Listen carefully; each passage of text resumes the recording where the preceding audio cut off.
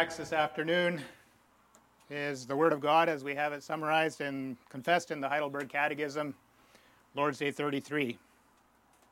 This Lord's Day can be found on page 549 of your Book of Praise. Lord's Day 33. What is the true repentance or conversion of man? It is the dying of the old nature and the coming to life of the new. What is the dying of the old nature? It is to grieve with heartfelt sorrow that we have offended God by our sin, and more to hate it and flee from it. What is the coming to life of the new nature? It is a heartfelt joy in God through Christ, and a love and delight to live according to the will of God in all good works. But what are good works?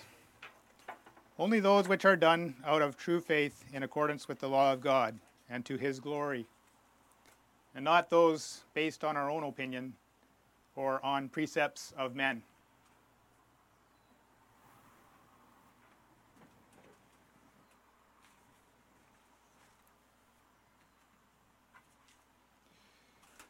For those watching the live feed at home, I don't know if you have video. I see the camera blew down and it's no longer there, but hopefully the audio is still coming through.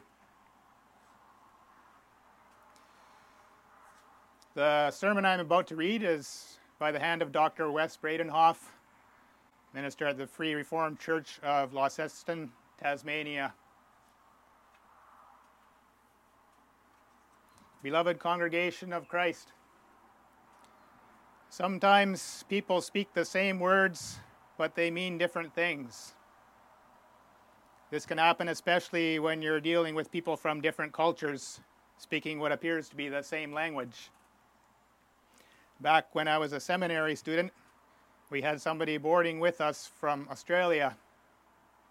She'd come in the house as we were leaving and would ask, how ya going? And I'd say, well, it looks like we'll be taking the car. What she meant was, how are you? What we understood was, how are you going to be traveling? That miscommunication can happen among Christians too. Maybe someone from another church will ask you, when were you converted? If you follow the way of thinking in Lord's Day 33, you might answer, every day. However, more than likely you'll recognize that they're using a different definition of conversion. They're talking about the moment you first believed in Christ. Our confessions usually refer to that as regeneration or rebirth. You could say being born again. Lord's Day 33 speaks about a process which starts with regeneration but continues throughout the whole life of a Christian. Lord's Day 33 is about repentance, or as some call it, daily conversion. This is another way of talking about sanctification, the process of becoming who we are in Christ. In Lord's Day 33, we confess that this repentance or daily conversion is a dying and a coming to life. But even the Catechism seems to speak two different languages when it comes to this.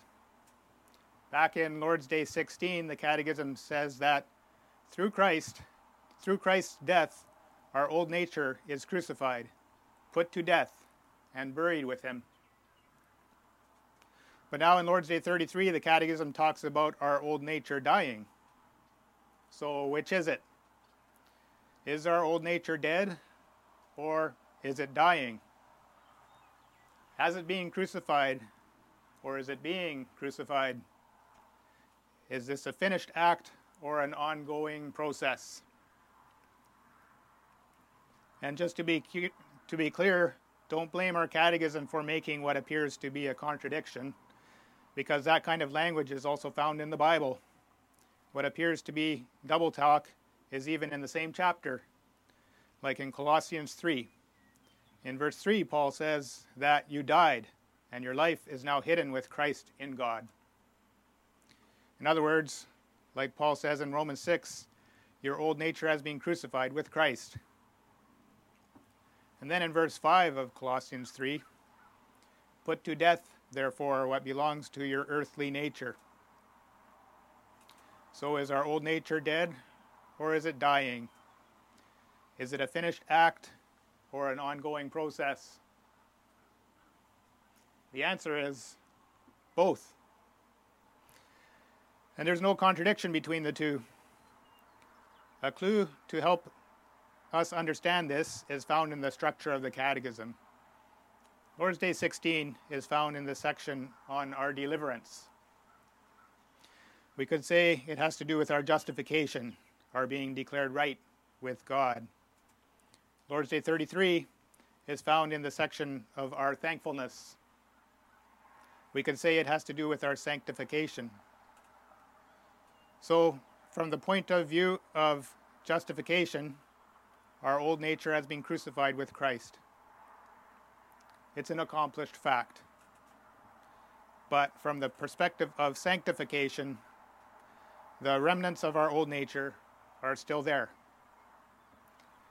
Even though we're justified, we still sin so long as we live on this earth.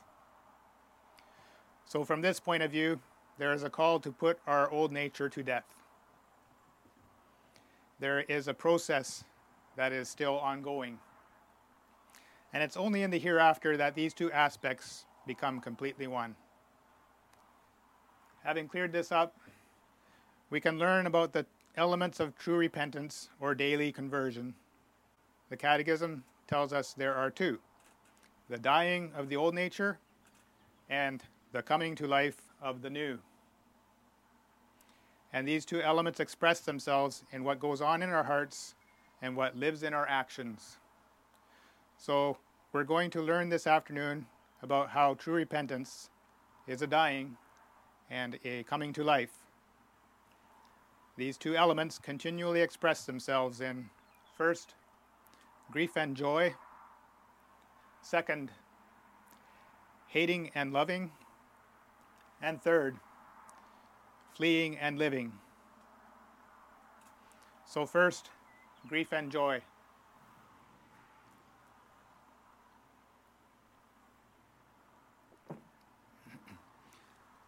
Not too many books have been written on the topic of repentance. One of the best books ever written on the subject is by Thomas Watson. The book is called The Doctrine of Repentance. Watson was a 17th century Puritan. But don't let that scare you off. Watson was a powerful communicator, and his books still speak clearly and powerfully to modern readers. This was because Watson was a master of word pictures. At one point in the Doctrine of Repentance, he writes this: a woman may as well expect to have a child without pangs as one can have repentance without sorrow. Even today, with C-sections, epidurals, and laughing gas, ask any mother and she'll tell you that childbirth always carries pain with it. It's the same with repentance. True repentance always carries a painful sorrow with it. The Catechism makes the same point in Question and Answer 89. It is to grieve with heartfelt sorrow that we have offended God by our sin. You can think here of what David says in Psalm 38, verse 18. I confess my iniquity, I am sorry for, or I am deeply anguished by my sin. For another example, look at what happened to many of the Jews who heard Peter's Pentecost sermon in Acts 2. They were cut to the heart. Literally, Peter's message stabbed them in the heart. They felt grief for what they'd done to our Lord Jesus. We find that same kind of grief in Psalm 6. This is a penitential psalm, a psalm written by someone who had sinned and feels sorrow, remorse. David evidently committed some sin and experienced God's anger as a result. That's clear from the first verse of the psalm. In verse 6, David writes about drenching his couch with tears and flooding his bed with weeping. He mentions weeping in verse 8 as well. It's clear David was full of sorrow because of his sin and its consequences. That partly shows us what repentance looks like. Repentance includes deep and sincere grief over sin. But why? Why should we have such deep and sincere grief? The Catechism says it's because we have offended God. It should bother us that we've done that. God created us to give him glory, to exalt him. But when we sin, we're robbing him of that glory, that exaltation. If we love God, that should trouble and sadden us. Now there are right and wrong reasons for grieving over sin. 2 Corinthians 7, verse 10 says, "For godly grief produces a repentance that leads to salvation without regret, whereas worldly grief produces death." What is worldly grief? Since it causes death, we should want to know what it is so we can avoid it. What is worldly grief? Well, it's being sad over sin because we were exposed and had our pride hurt.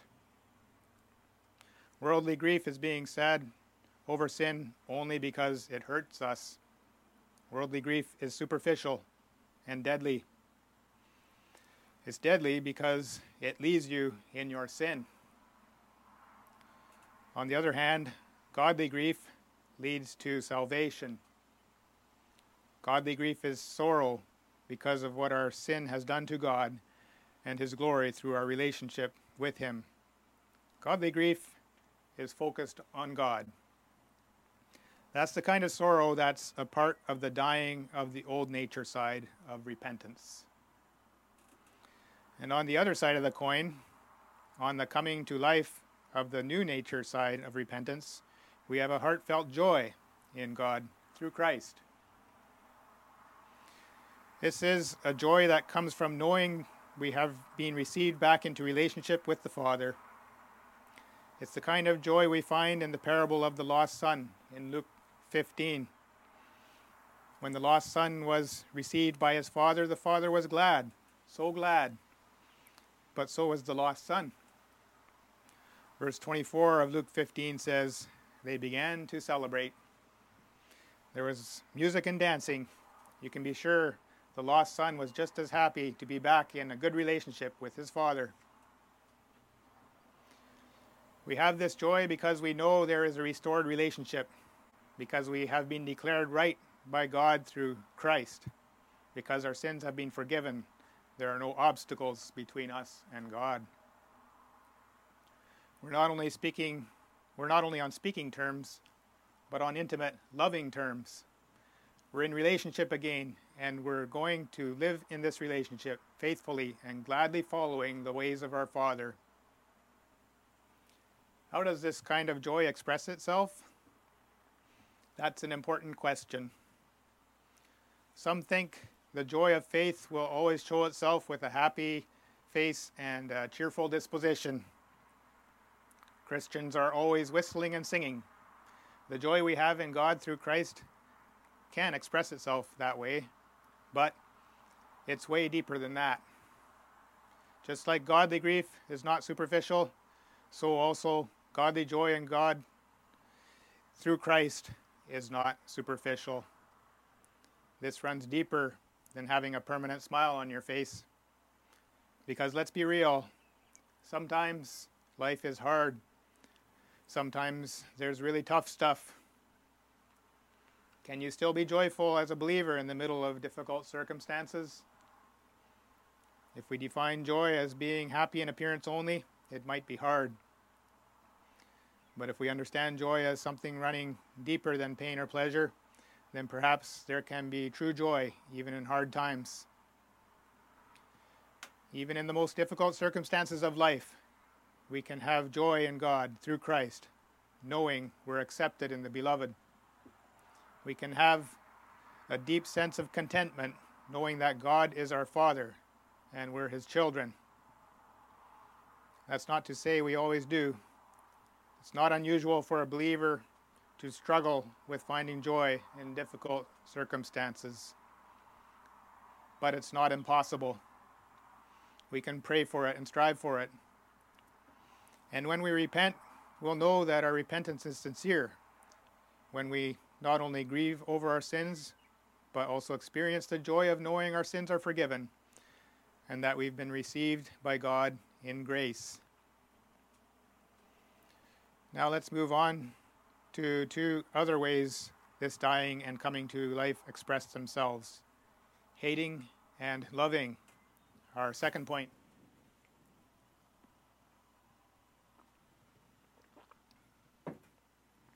What does hatred of sin look like? Here I am going to summarize what Thomas Watson writes about in his book. He puts it well when he gives us 4 ways to recognize biblical hatred for sin. Over and over, the Bible tells us to hate sin. Psalm 97 verse 10 gives us one example. O Lord, O you who love the Lord, hate evil. So the Catechism faithfully summarizes Scripture when it says in question and answer 89 that the dying of the old nature means more and more we hate sin. So the 4 ways. The first is that a person is totally consumed with hatred for sin in body and soul. Even when Satan paints sin with beautiful colors, we still hate it. Watson writes, "Suppose a dish be finely cooked and the sauce good, yet if a man hates the meat, he will not taste it. So let the devil cook and dress sin with pleasure and profit, yet someone who is really repentant, who hates sin, will be disgusted by it and will not meddle with it." Moreover, a repentant believer hates the root, the stem, and the fruit of sin.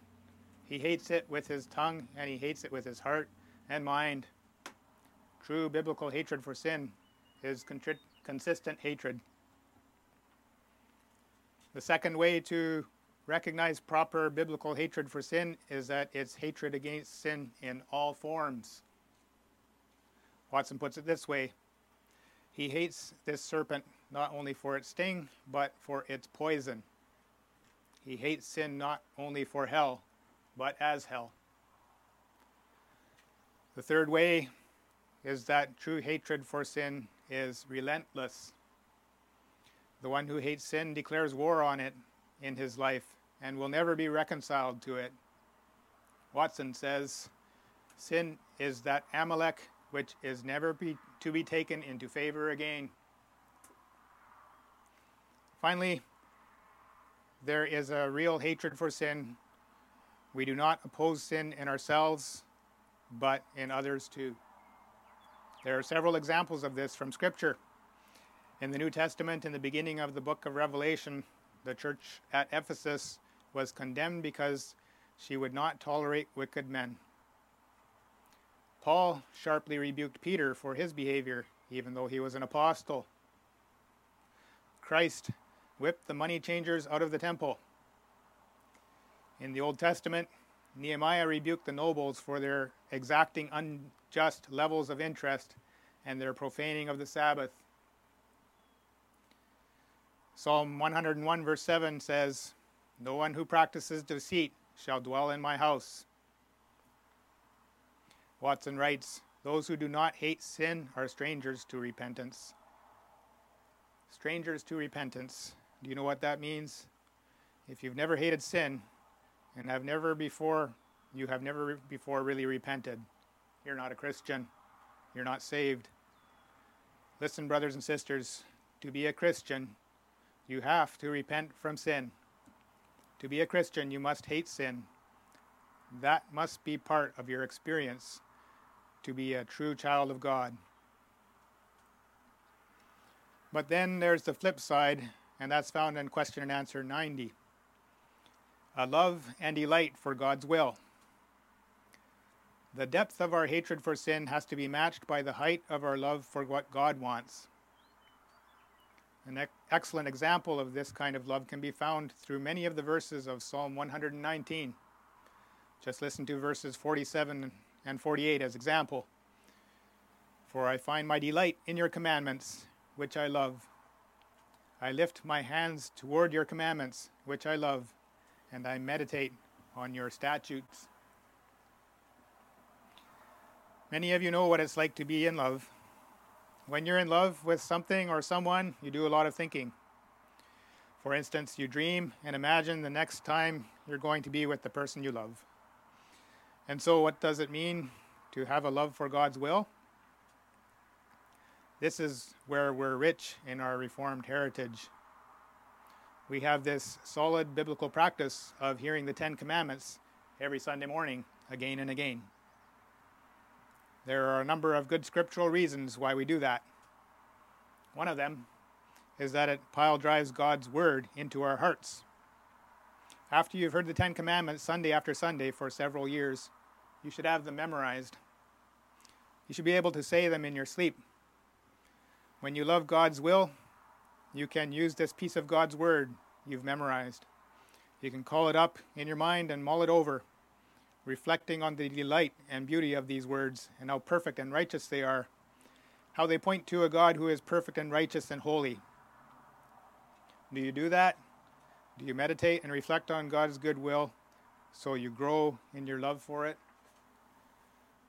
Listen, as part of the coming to life of our new nature, our daily conversion, we must learn to meditate on God's word, the word we love.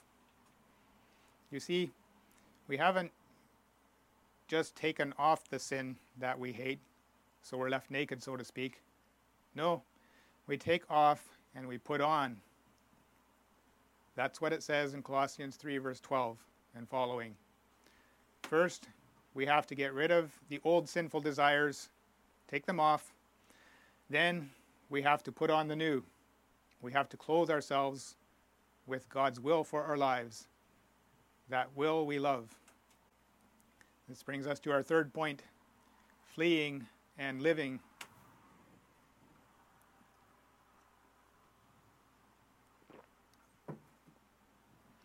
Answer 89 ends by saying that the dying of the old nature takes place when we not only hate sin but flee from it. In fact, those two things are connected. If you hate something but still stay around it, especially when you can do something about it, do you really hate it? No, it's pretty clear if you really hate sin, you're also going to take actions to make sure you're not sticking around. The Catechism faithfully summarizes Scripture on this point too. A couple of examples. In 1 Corinthians 6, verse 18, the Holy Spirit says, "Flee from sexual immorality." That's a specific kind of sin, of course. The command in 1 Corinthians 10, verse 14 is more general. "Therefore, my beloved, flee from idolatry." The broadest expression is in 2 Timothy 2, verse 22. "So flee youthful passions." So the dying of the old nature means we're going to constantly turn away from sin, not just once, but every day, and not slowly. Fleeing means we're going to try to get away as quickly as we can.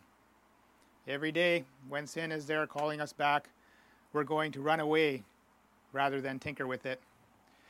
And this fleeing is not going to be like Lot's wife, longingly looking back. This kind of fleeing is not going to be fleeing some sins while holding on to others, our little pet sins. This kind of half-turning that doesn't fit the biblical picture of repentance. Thomas Watson describes that kind of so-called repentance as being like a man with several diseases. He gets cured of most of them, but still has terminal cancer in his lungs. He's still a dead man.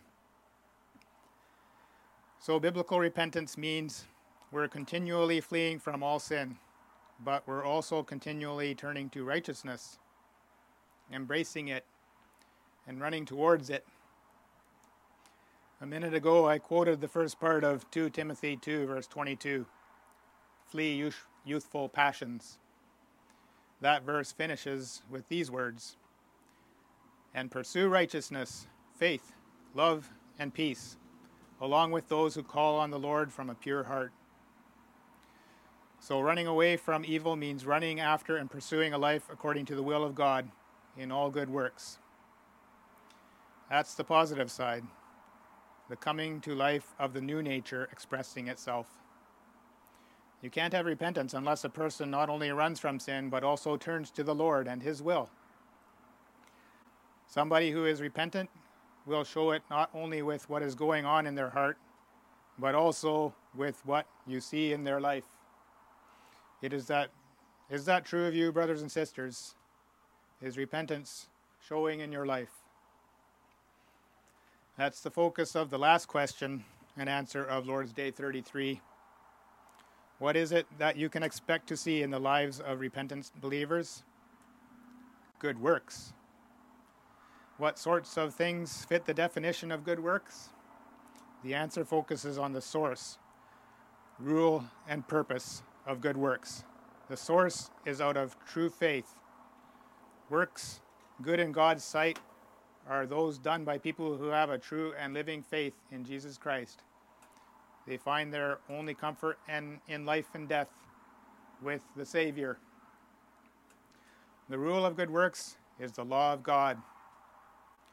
Works that are good in God's sight are those done in a way that fits with what the Bible says, rather than following what people think and say. Finally, the purpose of good works is the glory of God. Works good in God's sight are those done so His name will be more and more lifted up. So, grieving and rejoicing, hating and loving, fleeing and living, all those things together make up the biblical picture of repentance or daily conversion.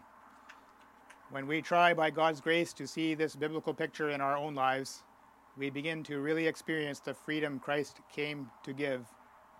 It's like Thomas Watson said, true repentance, like nitric acid, eats away at the iron chain of sin. It brings freedom, and with freedom comes rejoicing in God. With freedom comes glory to the God of our salvation. Amen. In response to the preaching of God's word, let us sing Psalm 32, stanza 1 and 2.